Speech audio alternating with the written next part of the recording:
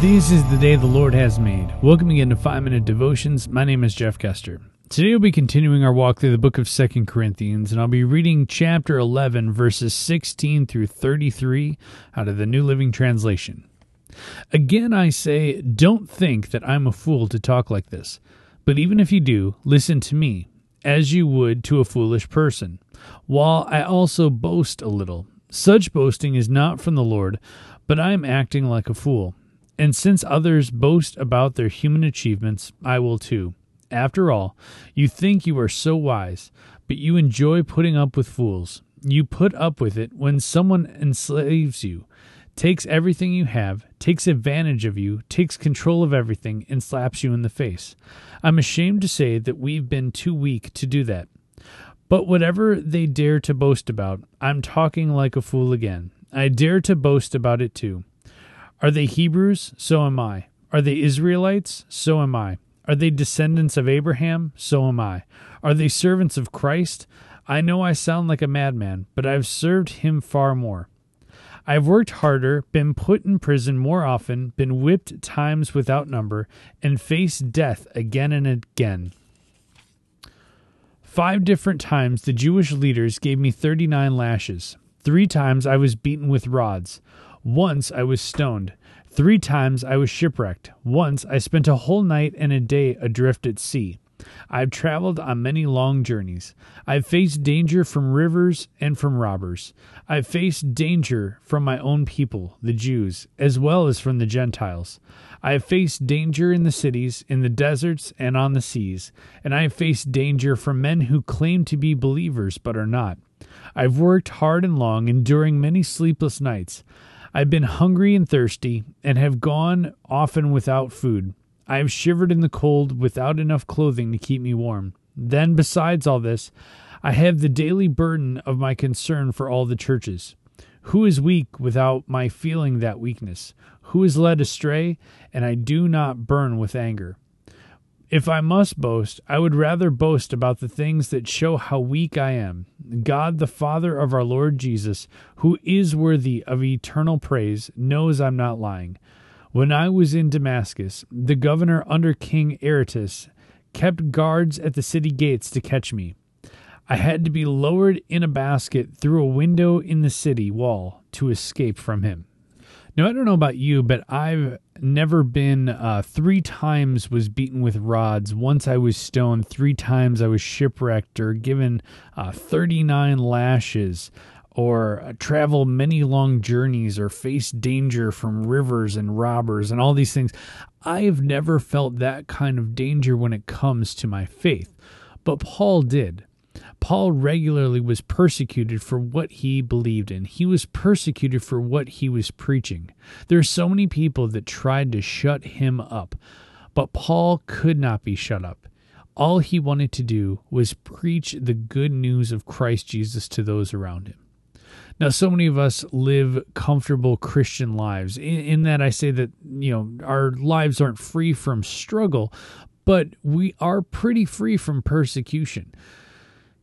Recently I've been watching 13 Reasons Why, and it's a show on Netflix that's causing some controversy, but I thought I'd watch it because it gives a little insight as to what teenagers are going through. And as a youth leader, watching it, I think, is important for me to do because it keeps me in the loop as to what teenagers are currently watching and has on their Netflix stream. But one of the things that I was talking about with them tonight and have talked with people as I've been watching it is going through all that without God, and going through this process, going through high school, going through whatever it might be without God, without hope. And really, that's what we need in our lives. I've been a Christian for as long as I can remember. I wasn't, astray and then had this massive come to Jesus moment later on in life. I was a Christian from birth till now and beyond. And although I have never had this massive come to Jesus moment, I know that I have been astray. I've known that I've had rough times in my life. But I can't imagine going through those rough times without God. You know, I recently saw a clip about a family whose father was murdered. And the entire time that they were being interviewed by the reporter, they kept saying, I forgive the person who murdered my dad. I was taught by my father to forgive those who do bad things against us. And they kept saying, because of Christ, because of what God has done for, and the reporter was just, he's got this look in his eye like, how could you forgive it? You know, what is going on in your life? And that's because they had hope. They had an everlasting hope that lives in their hearts, that they're able to forgive the person who murdered their dad. So I encourage you, as Christians, you have hope. And that hope is Christ Jesus, and he lives in each and every one of us. And so many of the people around us are missing out on that hope. Like I said, watching the show 13 Reasons Why, I look at it and go, if only these people knew about Christ, if only there was somebody that would come along and tell them about God's love, because God offers hope. Does he solve all your problems? Do all your problems magically go away when you know Christ? No. You know, the Bible says earlier in 2 Corinthians where trouble's going to come, but you can lean on Christ. Is your world going to crumble? It might crumble, but it won't be destroyed. You know, there's so much that we can put at the feet of God. And when you can put your troubles, when you can put your burdens at the feet of God, then you can walk away with your hands open.